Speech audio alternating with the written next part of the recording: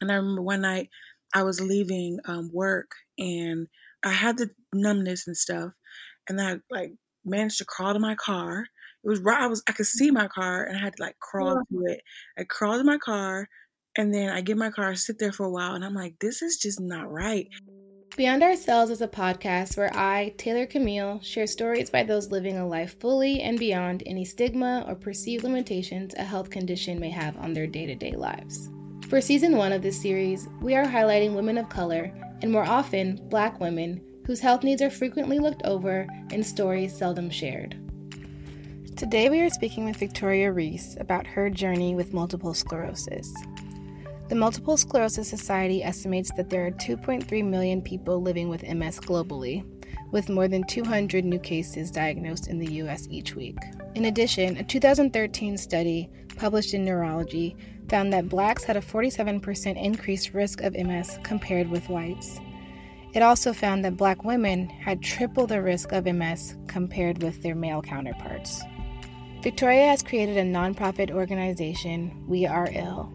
Its mission is to redefine what sick looks like and to bring about community in places where Black women especially don't often find one. It was hard to keep this under 30 minutes, so forgive me for the additional 10, but our conversation was very fruitful. Her path to developing this nonprofit is really inspirational, and the fact that she created something when she saw that there was nothing there. And right now she's pregnant amidst COVID, amidst the Black Lives Matter movement, and she still carved out some time to speak with me. So I hope you'll enjoy. I'm Victoria Reese. I am based in Los Angeles, but from Detroit, Michigan. I am a MS warrior, or AKA like a Black girl with MS is what I call myself. I was diagnosed with a relapsing remitting MS in 2012, and I've been trying to advocate for Black girls with MS ever since. And what do you do for work?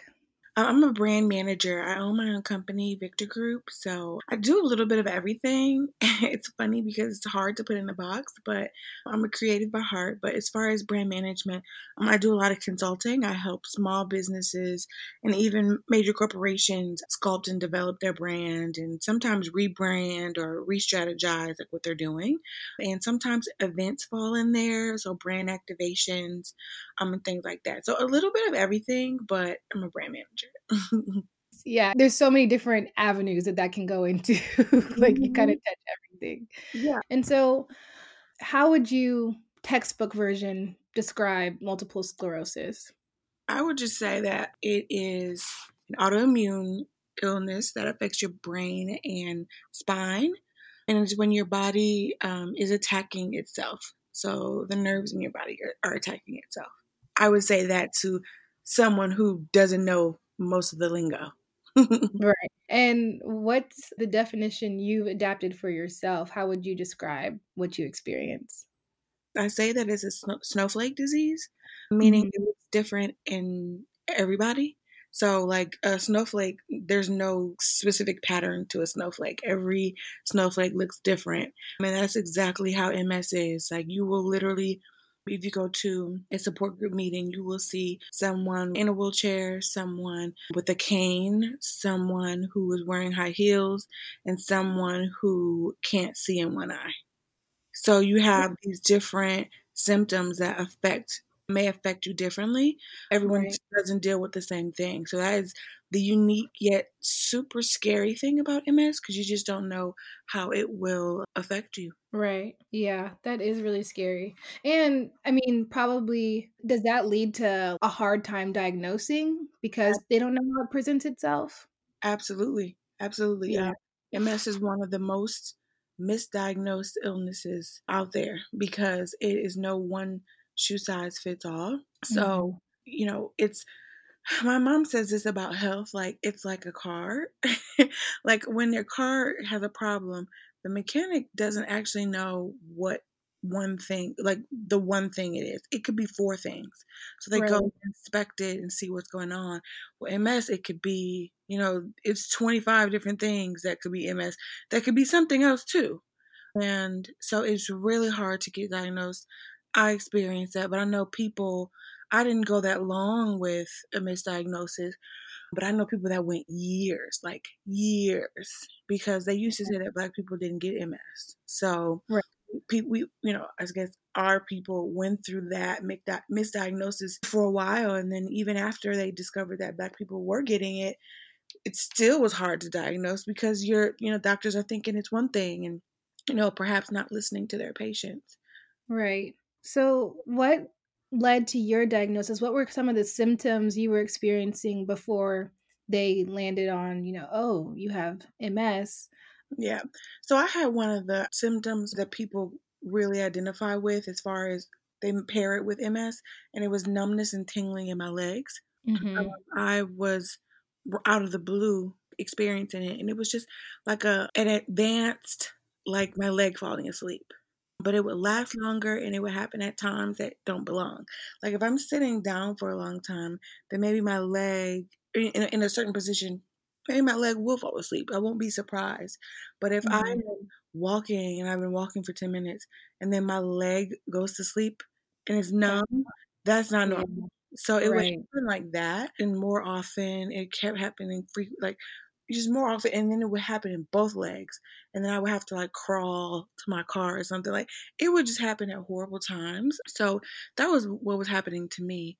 And And my when were you in LA at that time, like I was working? I was I had just moved to LA that year, so I was 9 months into LA when this happened. So new Wow. city, new job, new life, new illness.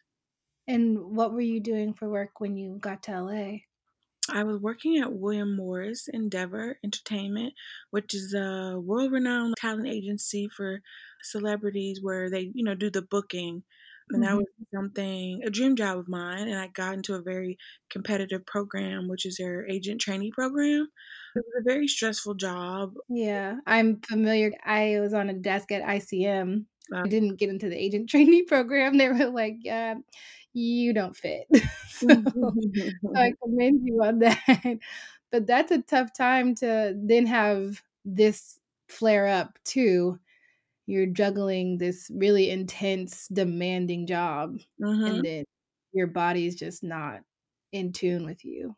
Well, I think the stress of the job is what triggered it and let it show itself. Because with MS, well, because I'm pregnant now, I have these pregnancy apps, and it shows you when certain things in the body starts to form in the baby. So Mhm. around like I want to say like week 19 or something. I could be wrong, but it's when the myelin starts to form in the brain, and that is myelin is basically the problem with your brain when you have MS when you're in the womb. So it makes me wonder, if you get diagnosed in your 20s, did you always have MS? You don't catch it. So did you Right. always have it, and it waited to show itself? I wonder that all the time. So I'm thinking that I always had it, but this was a time in my life where I was stressed to the point where I had a flare up, and I had never experienced that much stress before. Yeah. Oh my gosh. So, did you end up leaving because of it or I did, but not because of it. I mean, everything to me happens in a timely fashion. Mhm. But I did leave after that. I chose to leave because I had to kind of pivot. Like, I didn't pivot my entire life, but I had to pivot stressors. I had to pivot Mhm. and say, okay, my health comes first. And what are some things that I don't need? And I don't need a job. I don't need anybody's job. And I don't need this kind of job where where Right. hazing, being hazed is a part of the norm. Like I need, Mhm. a job, okay, but I don't need a job where unnecessary stress is a part of Right. the program. So I Make me feel like I'm worthy. yeah, yeah. It's like, okay, if I have self-inflicted stress because of work, because I want to get a project done or something, that's one thing. But for a job where the culture is to have that corporate work haze on purpose, for you to prove yourself, that didn't serve me anymore if my health was something that I was prioritizing. And then my health, stress is a trigger for flare ups. So I was like, okay, what stresses me out? Okay, job. And then like, what else stresses me out? This guy, okay, bye. Like, so it was just like I gotta figure out, what's important and what's not. So I did leave shortly after and got another job. Yeah, I'm glad. I'm glad you did that.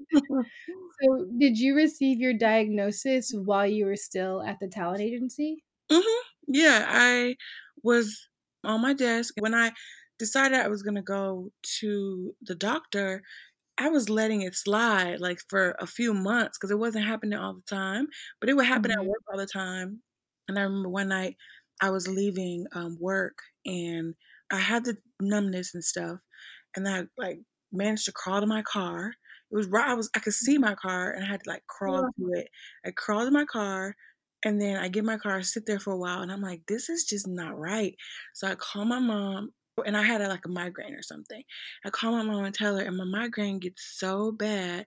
And that night I was going to hang out with my friend Sunny. So I was going to her house on the phone with my mom, and I'm like, this migraine is so excruciating. And I didn't get migraines. And I was like, I can't even really see to drive. So by the time I got to my friend Sunny's house, I parked outside and I texted her while I'm on the phone with my mom. I'm like, I'm outside, but I can't even come in right now because my hair hurts so bad. I'm trying to figure out if I'm gonna go home or what because I'm suffering out here. So I sat and I waited a while. My mom stayed on the phone with me. I managed to go to the gas station, get like a Tylenol and some water. It didn't work. Obviously, it would take a while to set in anyway, but I managed to Mhm. get home. And this migraine that I never would get lasted all night. And this is like 8 o'clock. It lasted to the next morning. I remember my roommates at the time bringing me they would wet a washcloth, put it in the freezer, and then bring it to me all night because I was just in that much pain. So I woke Oh. up and then one side of my face was numb. And I was like, "This is crazy." This and then like an hour later, I realized numbness, like numbness in my legs and numbness in my face. So at that point, I'm like, "Okay, this is." I had already been to the doctor, but at that point, I'm like, "I gotta go back because they're not seeing something. Like I need to go back." So I had to call up work, obviously, and tell the HR person I wasn't coming in, that I was having some health issues and I needed to figure out what it was. So when I went back to the doctor, they basically had me get an MRI, call me back super quickly with the results. And then I went back to the doctor for them to tell me that they thought it was MS. So I was at work dealing with all of this. Jesus. Yeah, it was so crazy. I would have just cried. I would have I just cried. did. You did. Yeah. Absolutely, because when you think of MS, so first when they told me MS, it didn't quite ring a bell. The MS part did, but not multiple sclerosis. It was MS. And I remember Mhm.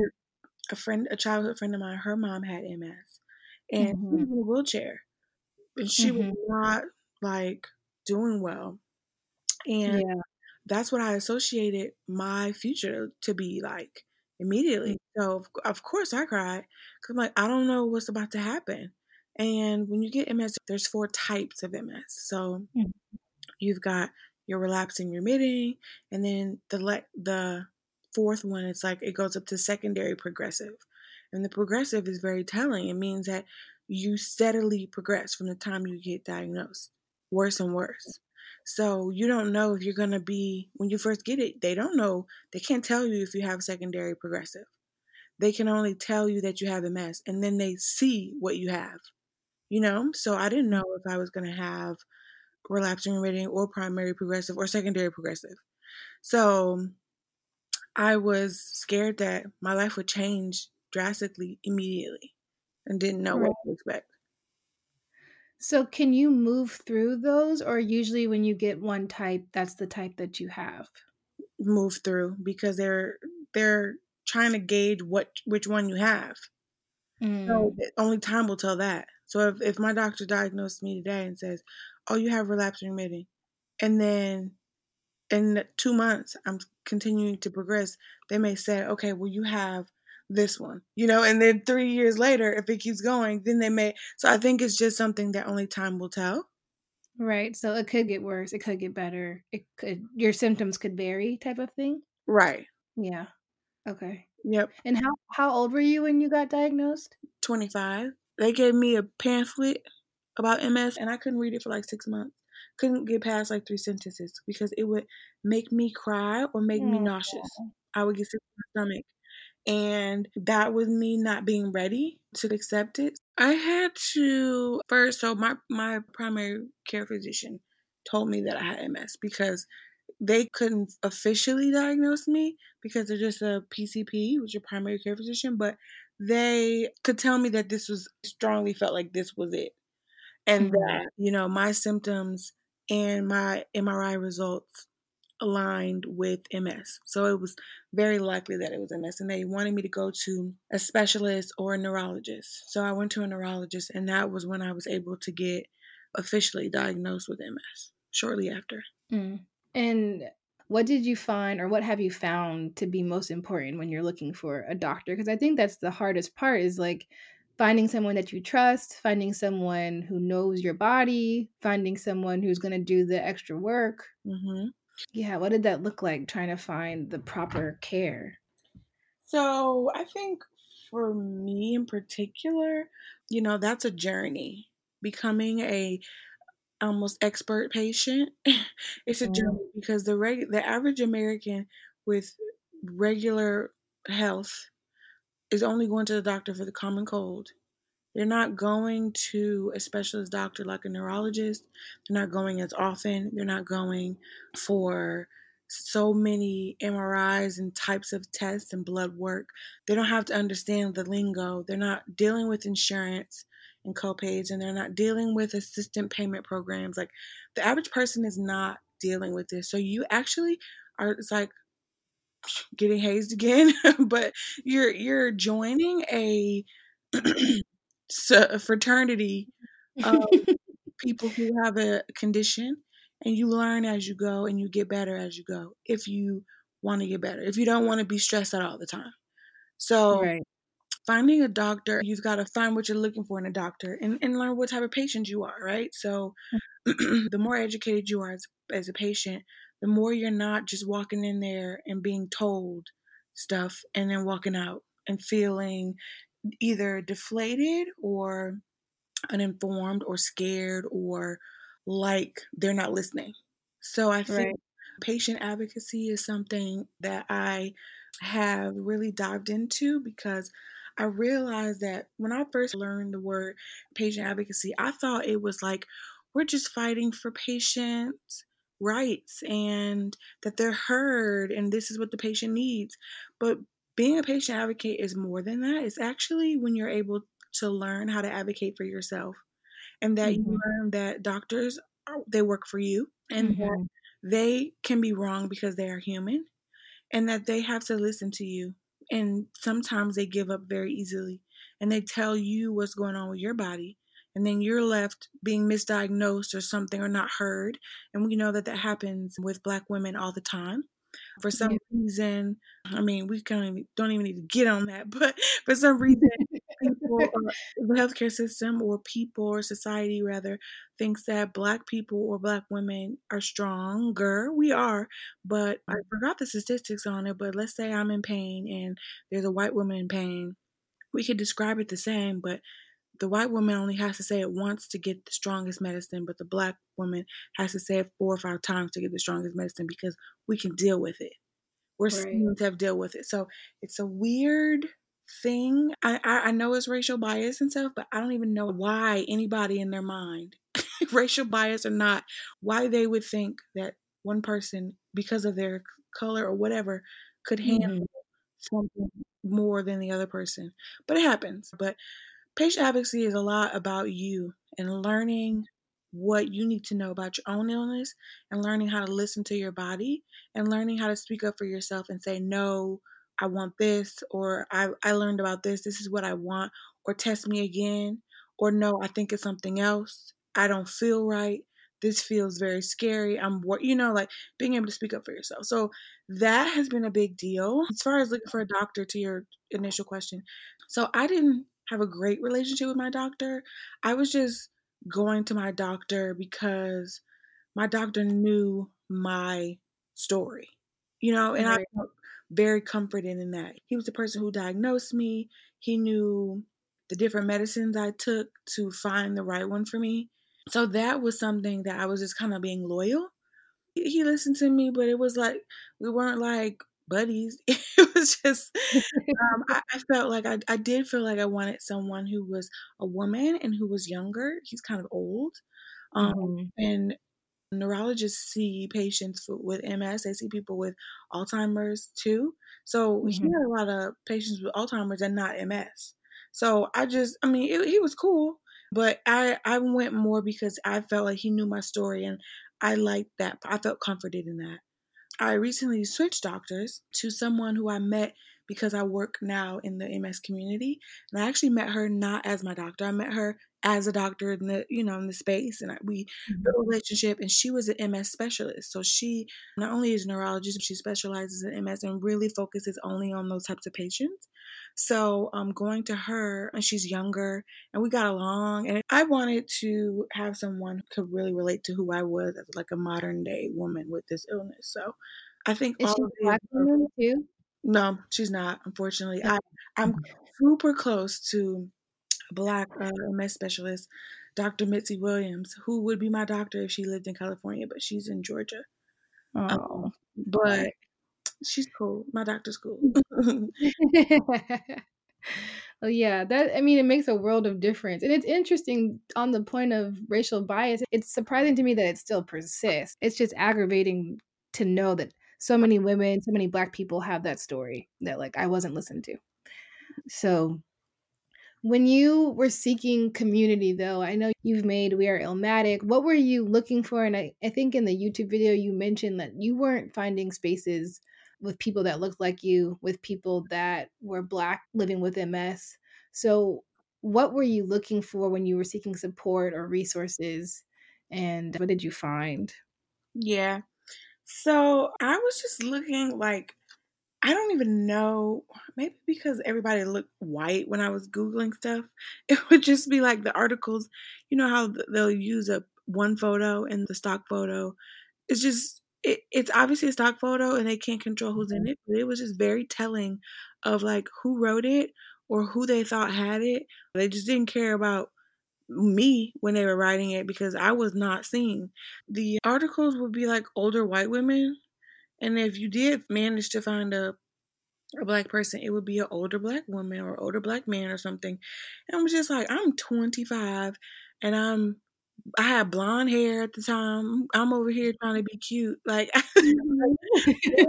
I I just needed something where I felt like it talked to me, it spoke to me. And it wasn't all about looks, it was information. And it was 2012. And they had little information about how MS affected African Americans, even on the National MS Society website. It was a few sentences. And at that time, I remember specifically the last study that had been done was 1990. And it Oh was my 2012. oh And my it was like a gosh. little paragraph about African Americans with MS, and I just Mm. was looking at how it affected us. So I started to just seek community. I had and still have big plans for my future, and that was the one thing that I felt very determined to have somewhat of control over, or Mm. to be like, okay, if I got to restructure and pivot and my future's gonna be different. Let me get a glimpse of what it's gonna look like or what it might look like. And so I was just looking to find more information. I wasn't finding the information, then I wasn't seeing any articles that looked like myself. So then I'm Mhm. like, okay, let me look on social media for different pages or something like that. Same. All boring, don't resonate, white people, like just not Yeah, me. So then not I'm you. like, okay, I was into social media just like I'm into it now. And I reached out to the MS Society to say that I wanted to like work with them and create content around having MS and stuff like that. So I did a few things maybe or Yeah. something with them. And then I just started to work closer and closer with them. And it still was like, even when if I went to the MS offices, I became an ambassador for them. Go to the MS offices, all white people, or like go to the events, all white Mm. people. My And then gosh. I told them, yo, look, like, there's this one lady named Sarah that worked with them. She no longer works with them, but we hit it off. She was like a hippie, and she was white, but I felt very comfortable talking to her about where are the black people, and like I'm trying to talk to Mhm. black people. I'm trying to learn, and she saw the issue as well, and she helped fight for me.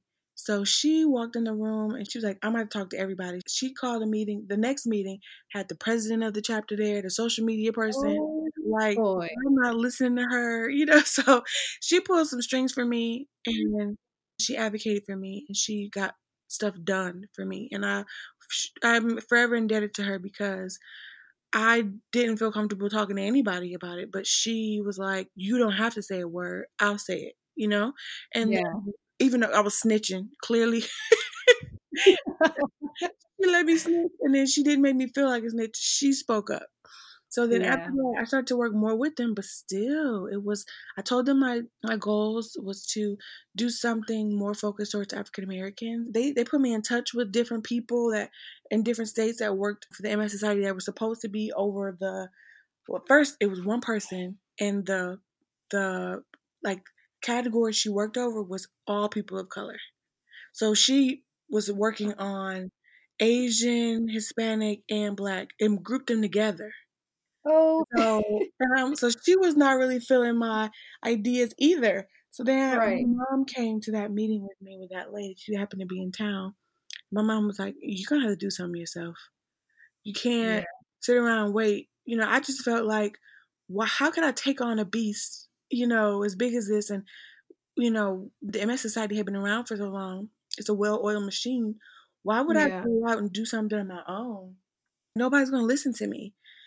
But my mom was like, they ain't trying to listen to you either, so you might as well do it. And when I did it, she was right. It was the best thing I ever did because everybody was having the same issue and the same complaint about Mhm. not seeing themselves, not meeting another Black person. Because it took me 2 years to meet another Black person in person that had MS. Wow.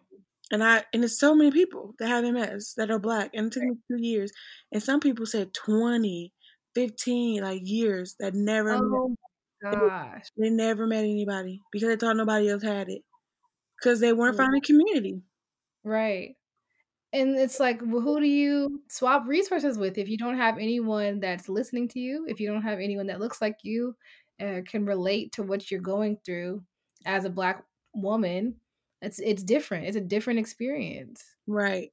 And I will always use this example even to, like, to the MS Society. Like, if I take one medicine and this medicine is prone to cause hair shedding or hair loss, Mhm. but there are certain shampoos that help because of the chemicals in it that help it not work. I'm not talking to a white woman about shampoo. I'm talking to a Black woman, because Yeah. she takes the same medicine as me, and we could talk about the shampoos because of, Right. because we could talk about hair. Right. It's small things like that. I mean, that's kind of a big thing, but it's still a small thing. Like, if you're not thinking about that, we're not the same. My community, my culture, we do things this way. We have these shared experiences and just lingo. I want to talk to my people. And it's already such an uncertain thing, Hmm. there needs to be some even ground, some shared experience. I'm glad your mom was at that meeting. It made you do what you needed to do. Yeah. That's huge. Before we get into the birth of We Are Illmatic, I wanted to ask you at the beginning, what did it feel like when you had to share, or when did you open up to share with other people that you had this disease? I think I was a unicorn. And my job actually flew me home, bought me a flight and everything for like a week or something. My immediate family knew. And then once I went to the doctor and they gave me a nurse, the nurse would come to my house and help me administer my medicine. And once I had my, like, maybe first or second meeting with my nurse, I just posted on social media. And a part Wow. of it was because I didn't want to be embarrassed about it. And I felt like if I'm about to go through this, all y'all going through this. Like, if I have a nurse. Y'all about to have this nurse. Like y'all gonna know what's going on. I'm not about to sit here in secret because I know a lot of people that would be going through stuff, and it's no problem if you want to keep it private. And I think it was more so too, like this is now a part of my life and how I move and how I operate. So I'm not about to. It's just like how people when they get a new boyfriend or a new boo, they like don't post the Right. boo. Like, no, I can't live like this. You can be in the background of my pictures. I'm not about to. It's extra work to hide Right. it than it is to just Be live your loud about life. it. Yeah. So, so I was just like, okay, just here it goes. And I think I wanted to be loved on, and I wanted the support of the people that I love. And at this time, I didn't have a large following or anything, but it was mostly people that I knew. But it ended up being the best decision ever because it started to open doors up for people to introduce me to people, and people were introducing people to me like, "Hey, my cousin got diagnosed. I know you have it. Can you talk to her?" Kind Yeah. of thing. And it ended up finding this village. So that's how I told people. And then even with dating, if I dated somebody, I told them up front, or they already knew because of Instagram. And it was so easy because they could already make that choice. It's a lot that comes with it being someone's partner. So why not allow them to choose what they want to do up front? So that was my take on it. I love that. I really do. So then you started We Are Illmatic. When did that start? How did it come to be? So I was brewing this idea, like, what do I want to do? What is it? Is it going to be a nonprofit? Is it going to be a support group? Is it going to be a this? Like, I didn't really know how to structure it. I knew it was needed and I knew all of them would work, but I didn't really know what I wanted to do with it. So originally I was like, I do not want to do a nonprofit because that is a lot of work and it's a business with little money, and it's a lot of work to get money. And then in the beginning I was just out here like being this person who had MS and showing people my experience and stuff like that, and people were flocking to me. And it was so scary at times. People would can call me. I would be the first person they talked to after they Oh got my god. diagnosed. And I would be like, this is a lot of weight. This is very heavy. I have to be very careful with my words because they just got diagnosed today and they're talking to me and they haven't even told their Wow. mom. So it just started to get like, like this is a lot of people that I was managing and having to talk to and stuff like that, which wasn't a bad thing. It was like a lot of people. And I'm like, okay, we all need each other. So once I started, it was 2017. I was like, okay, this is the year that I'm going to flesh out whatever this is. So out of fear, I wanted to just stick my toe in the water, not my whole foot. And I was like, I'm gonna do a campaign. I'm a brand marketer. Let me just use my creativity and do what I do best and come up with a campaign. So inspired by Nas, so I seen this like Illmatic album, but something one day resonated like Illmatic. Oh my God, it has the word ill, like Yeah. sick. And I could play on words with that. So I had an intern named Nigel, whom I love, and he was great. He was over the summer working with me from Boston, and he helped me flesh out the whole campaign. And the campaign, was We Are Illmatic. And since I live in LA and I know a lot of people that work in the industry and entertainment and stuff, I've managed to get in contact with Nas's Whoa. manager, and got permission to use the it was We Are Illmatic, but it was still Illmatic. So I got his blessing, and after that, I was like, let's go. So I basically created a campaign where it kicked off August 14th, and I started doing video content. And the videos, they're on YouTube, but they would just be like promotional videos, introducing ourselves. And then the campaign was drawing attention to get Black women to join our online support group. And the online support group still lives on Facebook. Have over 1,000 Black women that have MS on there, and people just started flocking to it, and we got so much press. I couldn't believe it. And Nas even posted my video on his Wow. Instagram. So it just kind of worked out. It was just creative. And like if you look up, I'm sure you know, but any medical condition, these websites are very Yeah. bland, very Yeah. sad. So I was like, I don't want to be sad every time I'm reading about this. I need to read about it in a way that I'm uplifted Right. or motivated or something. So that's basically the story behind it and the birth behind it. And I never would have imagined that it would have done what it Yeah. did. But I'm so glad that I did it. I'm so glad that I was able to provide a solution to the problem that so many people had, which was just connecting with like minded people. And then as of this year, I finally did turn it into a nonprofit organization. And instead of We Are Illmatic, it's called We Are Ill. Mhm. So We Are Illmatic is still alive. That's the hashtag. That's the Yeah. vibe. That's the Yeah. tribe. But We Are Ill is the actual name of the nonprofit as of this year. We've got a lot of things in the pipeline, and it's just been really cool. It's just so crazy how it all happened. Yeah, I'm so excited for it to grow, and obviously you feel the void of this community that didn't have a place to gather, a place to swap notes. And so I can only imagine how rewarding that feels. And it's like you might have started in 2017, but it's only going to get better and bigger. It's just nice to hear your journey through it. Your water Yeah, could break during this interview. you can. How has it felt navigating your pregnancy, not only considering your MS, but with everything going on in the world from COVID to Black Lives? And so I just wanted to see how you've been coping and how you've been working through it. You know, something about me, I never have this smooth, easy, quick way. My journeys are typically always Mhm. tumultuous, and I don't know why, but maybe it's to make me stronger or for me to consistently be an example. I don't know. I don't know, but I'm like the poster child for what you don't want to happen, but how you get through it. But so, MS and pregnancy, when I got diagnosed, my second question to the doctor was, will I be able to have kids? Mhm.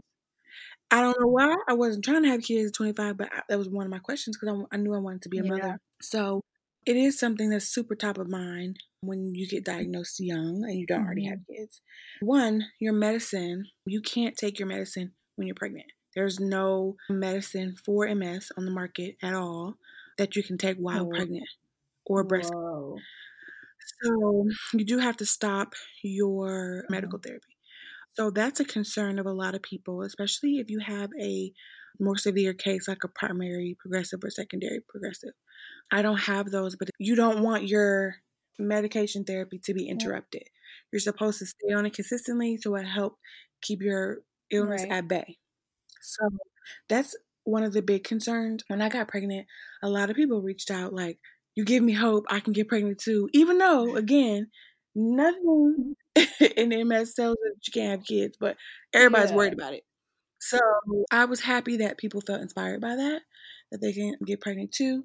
Another thing that a lot of people don't know about MS and pregnancy is that the hormones of it helps your symptoms subside. So a lot of people, if they were having flare-ups, they don't have any Wow. flare-ups in pregnancy. Pregnancy is kind of like avoiding, dodging MS for a little bit. But now, as far as other stuff, that's been just unfortunate. The pandemic, very scary. I felt like at the beginning it was the zombie apocalypse, and I didn't know. I thought it was going to be in The Walking Dead. We were stocking up on food, Yeah. and it was just a lot. It was very scary, and it's still very scary because it's not Right. gone. And then rioting and protesting, that's been stressful because it's not a new tune as far as what's happening with racial bias and police brutality and things like that. But it's just been a little bit disheartening. So I've just been really just being mindful of what I take in and what I Yeah. consume. And I would take breaks from social media and things like that because, you just can't have that all day. I think we all need to be mindful of that. Yeah. Yeah. But you gotta everything in moderation because it's Yeah, it's like I want to stay informed. I want to know what's going on. Like I wish I could protest, but I can't go yeah. out there. I'm like I gotta protect my peace to be Yeah. strong. I know. I think I've felt super dejected, just not being able to be with the masses and feeling like I'm on the sidelines. But you have to look out for number one and contribute in other ways, you know? Um, yeah. Absolutely. On the subject of peace, what brings you peace? What brings me peace? So I've always felt, always since I was younger, not always easily able to identify, and not even now, but always felt like I was called to do something big or bigger or tapped or I don't know. Something about me has been a seeker. I've always been curious and wanting more, and I knew that that wasn't for no reason. Mhm, But I think I am a little bit programmed to overcome obstacles. And I'm happy that I have that because obstacles happen to all of us and they're going to mhm, continue to. Whether it's a flat tire or you lose your job, just obstacles come. So I'm kind of trained to just keep it going. But what gives me peace is like knowing that I'm here for a reason. I have done great things, but I have so many more great things to come mhm, out of me. And I think I'm like a vessel in a mhm, way. And I'm not even saying it's gonna be Nobel Peace Prize, worthy, but I just feel like I have something to give, and that is my job and service. So it gives me peace in knowing that like everything has worked out thus far. Like all the things that I thought weren't going to work out, it worked out in some way. Even if it wasn't how I thought it would work out, everything has worked out. And I get peace from that. And when I said I was a seeker, I've been a seeker of peace because I haven't been at peace all the mhm. time. I have been troubled and have felt anxiety because I'm a worrier. And I'm like, give me any lucky rabbit's foot healing crystals. Give me so I pray, meditate, all those things. Like, I want it all because anything to get me closer to peace, anything to get me closer to calm, to me is the better because we all need it. So I think I've kind of leaned on that during all this time. And I guess when I get my daughter in a few Oh, weeks or any day now, that'll give me peace too, kind of knowing that I no matter what happens to me, I'm leaving yeah, something. This is my yeah. gift, and I'm gonna work hard to make sure she's a gift and not a terror. But this is my Yeah. contribution. Hopefully that is another way of giving me peace too. Beyond Ourselves is an original series produced and hosted by me, Taylor Camille. A variety of the series artwork shared here and on our Instagram at Beyond Ourselves are created by Carmen Johns and Sierra Hood. My hope is that these listenings have left you with a warm heart and an even cooler mind. I hope you are left feeling able to seek peace in the spaces and places you may find yourself in. If you're interested in being on the pod or have any compelling leads, please shoot us an email at info@beyondourselves.com and subscribe and share if you haven't already.